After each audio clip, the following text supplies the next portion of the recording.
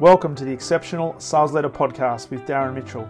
If you're a sales leader looking to take your leadership to a whole new level, then this is the podcast for you. We'll be exploring tips, techniques, and strategies to help you take your leadership to the exceptional level and allow you to enjoy more money, more meaning, and better sales results.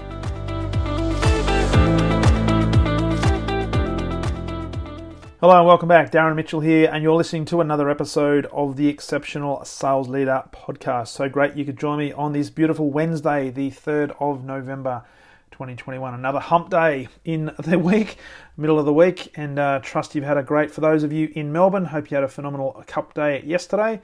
And for those of you who did not have a public holiday yesterday, I trust you were able to get a lot of things done and your productivity is going through the roof.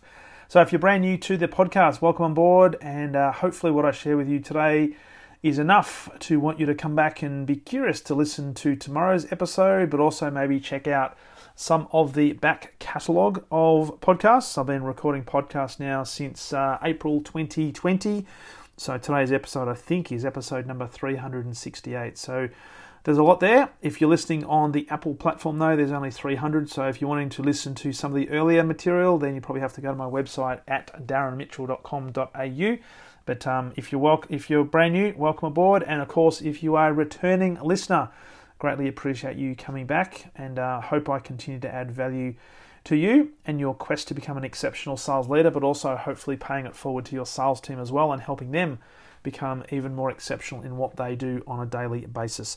So in today's episode, I was talking yesterday with a colleague, and we're talking about communication and making pitching count. Now, whether it's a pitching to win a piece of business or pitching an idea to an internal stakeholder, many people make the mistake of not preparing enough and finding that they'll just wing it in a lot of cases. So preparation is not necessarily at the forefront of many people's minds. Having said that, though, there's also people who over-prepare. So I want to talk today about a model and a structure and a thinking pattern, if you like, about getting ready to pitch, whether it be a presentation, an idea, a product, a service, to an internal or an external stakeholder.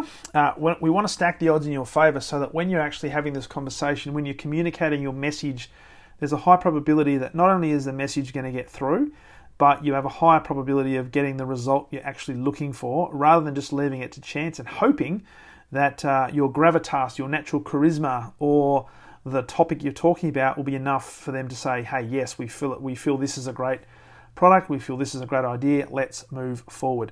So one of the things that I've learned over many years is a lot of people don't spend near enough time planning before they have a conversation, let alone before they have a presentation. Now, there's always exception to this, and I have seen situations where there's a massive bid coming up and you're at the last stages of a big deal, and there's a lot of pressure riding on it, and there's a lot of people that do get into a room and they start preparing for the big pitch, the big final pitch, and that's when a lot of people do the big planning, and they sometimes over-engineer things. But in most cases, people don't spend near enough time thinking about what is the outcome we're looking for, and how do I actually create a presentation or an idea or even a communication message to the point that it's going to resonate with the audience and give myself every opportunity of getting the outcome I'm looking for, which is hopefully them purchasing a product, a service, or taking on an idea.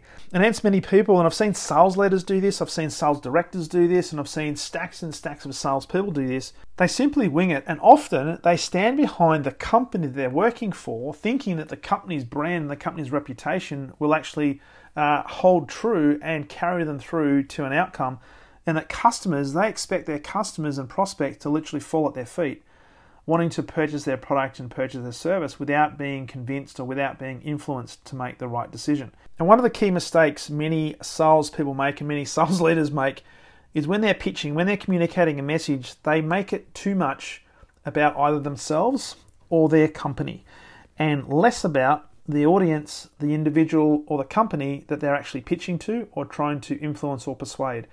And you just have to look at executive summaries. I spent many years helping sales teams refine their account plans, but also refine their pitches and their presentations, whether it be to internal key stakeholders or, more importantly, to customers when it comes to pitching, to the point where how do we actually create a presentation and how do we put an executive summary together as part of a proposal which actually sends a really clear message that we are here to serve this organization and we can actually create some value. Because I've got to say, the majority of executive summaries, if you count the number of times the word of ourselves, or when I say ourselves in terms of our company, in relation to the word of the customer's company, in most executive summaries, there is a factor of sometimes 5 and sometimes 10 to 1, which is they mention their own company 5 or 10 times more than they mention the name of the customer they're trying to influence. And we've got to understand one core principle. When we're making a pitch, when we're making a presentation, when we're trying to sell an idea, it is not about us. And this is a key leadership philosophy as well, and it's a really key lesson that many great leaders understand implicitly, and it's something they've had to continue to work on. But it is not about us as leaders. It's all about our audience. It's all about our team. And the same thing can be said about when it comes to pitching and planning a presentation or planning an idea strategy to try and influence a customer or somebody to take a certain course of action. What great salespeople and great sales leaders are able to do is they become great communicators. It is intentional. They're very, very clear on what their intention is for this communication, for this pitch, for this presentation, for this conversation, and they plan according to that intention.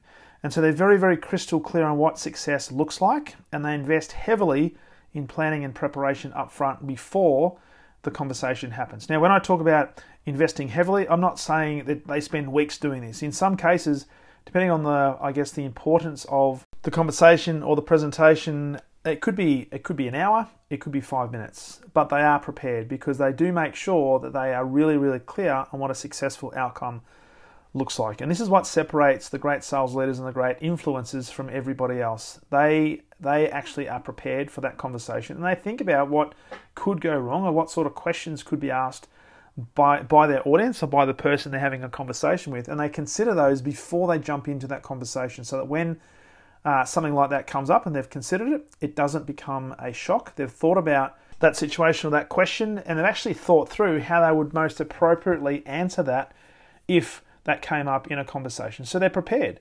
And when that happens, they actually end up making the conversation even more legitimate, and it increases the level of influence that the person has with their audience because they've actually thought about it, and it comes across as authentic, but it also comes across as almost like an authority figure. We know what we're talking about, and we're confident in how we can respond to those sort of questions. Now, this doesn't happen by chance. There might be some people out there that can catch lightning in a bottle and wing it, but they're very, very few and far between. Most of us have to spend a bit of time thinking about what is the intention for this conversation, how do I put myself into a position where I'm well prepared so that I can get the most appropriate outcome to every single situation. Now, does this guarantee that you're going to win every single pitch you make? Absolutely not. But what it does guarantee is at least you go into any conversation or any presentation, and certainly any pitch, with a much higher level of confidence to the point where you know you can deliver your message. And what will be in terms of the outcome? It will be, right? So if we've started to think about what our intention is going to be and what the outcome looks like, what success looks like, and we can then structure a presentation and go through and deliver that presentation with that thought process of what success looks like, there's a much higher probability that we'll end up delivering that than if we just went in and thought, let's just see how this goes, and we hope that we'll get the outcome we're looking for. It doesn't work like that. So what I wanted to share with you today is a 9-step planning process which comes from Rogan SI, and did a lot of work with Rogan SI going back to 2015. Did a lot of work, learned a stack of stuff around influence, pitching and presenting that I wish I had known years and years before when I was in sales and running sales teams, because I knew if I had have known what I know now back then, I know that a lot of the deals we didn't win, we perhaps could have actually done it slightly differently to get a much different and a much better outcome. So I share this now with sales teams, I share it in trainings, I share it with clients, anybody that's looking to do a presentation or put some sort of pitch together. And the title of this podcast episode is going to be Making Your Pitch Count. And interestingly, a lot of the wins and losses in relation to any key message, whether it be a presentation or any form of interaction really, it's often won or lost in the preparation stage. It's not necessarily lost on the stage itself or on the field of battle, if you like, to use a war analogy. It's really done in the preparation stage. So I really want to spend some time today thinking about and getting you to think about how much time am I putting in to prepare for a conversation or to prepare for a presentation, or in this case, in terms of a sales pitch, How much time am I putting in to prepare for a sales pitch? Now, what I'm not going to share today is a structure of a presentation, which I can do in a separate episode, but the planning process is really, really important, and it's 9 steps to go through. Now, this is, as I said, this comes from Rogan SI, and this is a well-worn and battle-hardened process, and it's been around for probably around 50 years plus now, and it just works. And I've used it, I've had clients use it, I've had teams use it, and they swear by it, and it's really, really simple. And often the simple things can be too simple for some people because they overlook it and say, it can't be that simple, I'll just continue to do what I do.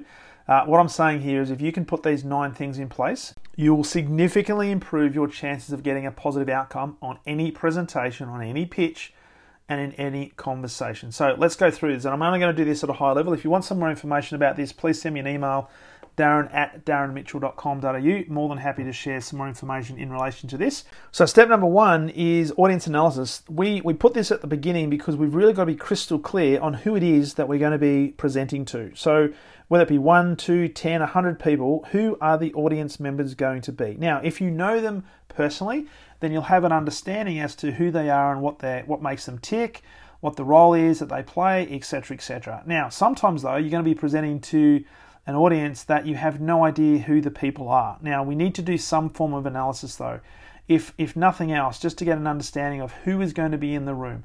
So that's requesting, for example, an attendee list. And if you can, thinking about what is the role that they play. If you can go even further and start to get some analysis in terms of, okay, based on what I know about them or what research I can do or the questions I can ask, why are they going to be there? So when you're thinking about the audience you're about to present to, everything you do starts from who is going to be in the room. What are their roles and why are they going to be there? What sort of questions do you think they'll be asking? What are sort of outcomes they're looking for? Now, if you don't know this is why it's so important to understand and try and find out what's going to make the audience members tick. Going back to the executive summary where most companies put their own name more than they put their company name. This is not understanding the audience. This is making it all about ourselves. So if you look at most presentations, it's all about us. Understanding the audience first and foremost gives you a really good baseline to think, okay, who is going to be there? What are they going to be wanting to hear? And why are they going to be there? What is the key message I now need to start thinking about? And it gets us into a frame of mind of saying, okay, I need to know who the people are and why are they going to be important and why are they going to be interested in what I've got to talk about. So that's the first thing, do your audience analysis.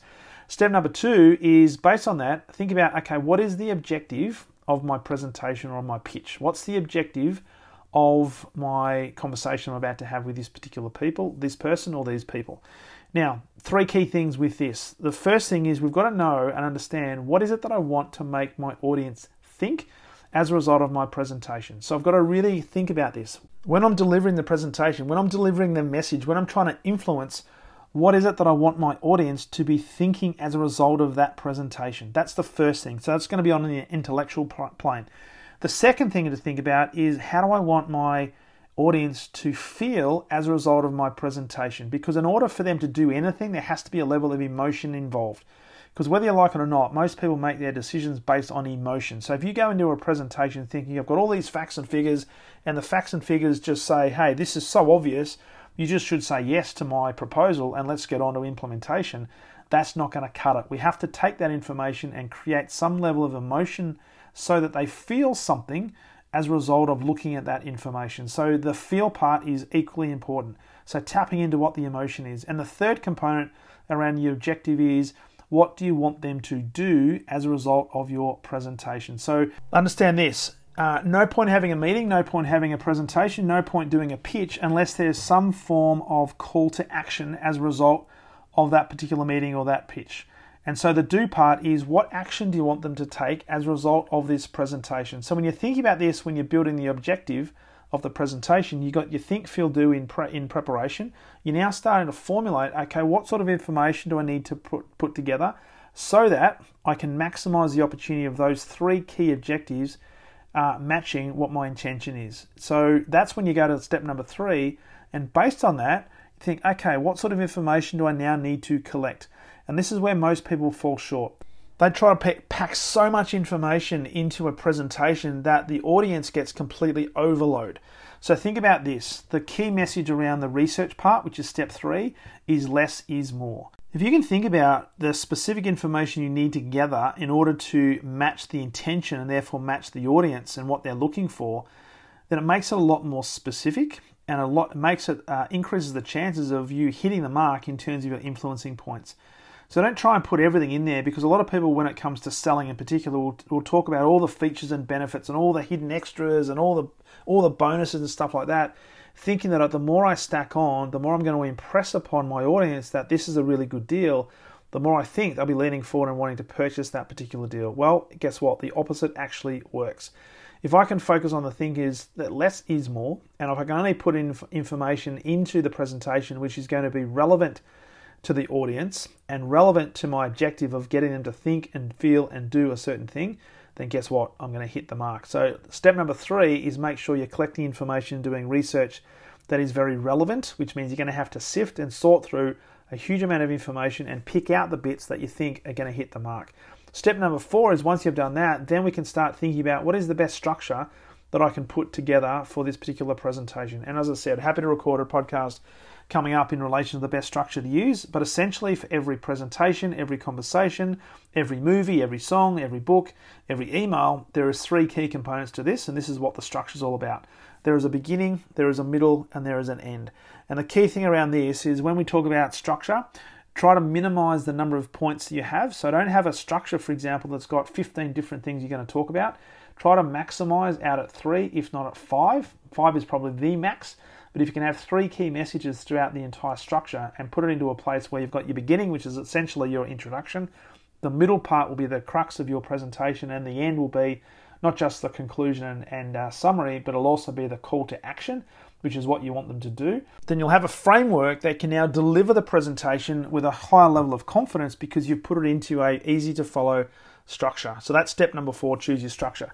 Step number 5, and this is where a lot of people fall down as well, is this is the step where we start thinking about, all right, what sort of visual aids do I need to have? Now, many people default back to PowerPoint, and they use PowerPoint for most presentations, but most of them go straight to the PowerPoint for the first thing they do, rather than looking at the audience analysis or the objective or collecting the right information. So thinking about, okay, based on all the information I've gathered, based on the structure that I've chosen, based on the research that I've done, based on the objective of the presentation I know I need to put in place, and based on the analysis that I've done of the audience, what is going to be the best visual aid to now use? Now, in many cases, you might actually say, yep, probably PowerPoint is the best, most appropriate visual aid, but you might actually have just flip charts or a whiteboard, because think about this. The actual visual aid is you. It is not your PowerPoint. And this is where a lot of people make the mistake. They put so much effort into a beautiful, colorful PowerPoint deck, thinking that that is what the highlight of the presentation is. The visual aids are there to support you. They are not there to replace you. So use appropriate visual aids, but don't have too many. And when you're using PowerPoint, for example, minimize it. Just have photos, just have keywords. Don't necessarily have bucket loads of writing. So that's step number 5. Choose the select the most appropriate visual aid. Step number 6 is when we do a read through. And this is where a lot of sales leaders and sales teams miss the point completely. They don't read through their content before they jump into some form of rehearsal, before they deliver the presentation. The read through part is a really critical part because it gives us a bit of a sanity check to think about, all right, based on all the things that we've done so far, based on the content that I've put in place, and also based on the visual aids that I've selected, if I read through this, I ask the question, so what? Does this make sense? Will it make sense to the audience? Because it goes right back to step number 1, which is the audience analysis, and think, well, do I actually now have information, and is my message dialed into what my audience is going to be thinking? Now, if that's the case, then great. You can go to step 7, which is rehearsal. And this is where rehearsal is so important. And this is not rehearsal so that we can memorize the words we're going to say. This is rehearsal to try and actually deliver a presentation in an authentic way, to deliver confidence, so that when we get into the real life presentation, we'll have that level of confidence and gravitas so we can deliver a really impactful and influential presentation. So rehearse, rehearse, rehearse. And a quick tip on this, never ever rehearse in front of a mirror. So if you're going to do any rehearsals, do it in front of a camera so you can play it back, because that will enable you to see how other people will see you, or have some people in the audience to become almost like pseudo customers and get some feedback from them, so you can rehearse in front of people, but never do it in front of a mirror. And the 8th step is then deliver, because you've done all the previous 7 steps. You now have the skill set, You've now done the preparation, you've done the read through, so you've probably refined it a little bit. Now the key is just go and have some fun, all right? So when you do that, when you can deliver with a level of confidence, this is where you can really make your pitch count because it sounds authentic. People are going to be sitting there, and if you do it well, they're going to believe in the message that you're giving them, and it will increase the opportunity of you influencing them to get the result you're looking for because you've done all this research. And then the final part, step 9, which you probably don't do with the audience, but you do this with your team or with your confidant, with your coach, with your mentor, with your one-up manager. You do a review and you think about, okay, based on all this, after I've done the presentation, how did it go? Did we win? What did we win? What are some good things that came out of it? But also what are some of the lessons that we need to learn so that we can maximize the opportunity of improving the next time we get an opportunity to pitch. And these are the 9 key steps that most people do not go through. They go straight into just the pitch. So 9 steps, takes a bit of time, but if you can spend some time and invest some time and make some commitment and develop some discipline around this, I can guarantee you'll increase your opportunities of getting much better outcomes. And when you're in front of a live customer doing this, you'll be able to make your pitch count. So I hope that makes sense. Hope that helps. And if you want some more information on this, more than happy to provide that. Simply go to send me an email at darren@darrenmitchell.com.au. Just put in the title presentation or pitching, and I'm more than happy to have that dialogue with you and help you out. And as we wrap up, key reminder as well is if you'd like some help with any of this, but in the process, if you'd like some help becoming an exceptional sales leader, I'd love to work with you one-on-one and help you do just that. Let's have a conversation over Zoom. You know the drill. Go to leadwithdarren.com. When you're ready to work together, we'll jump on a call and set up a program just for you, and we'll get to work as early as this week, well on your way to becoming an exceptional sales leader over the next 90 days or so. So with that, thanks once again for plugging into this episode. Hope it was of value, and look forward to sharing with you on the very next episode of the Exceptional Sales Leader Podcast. All the best.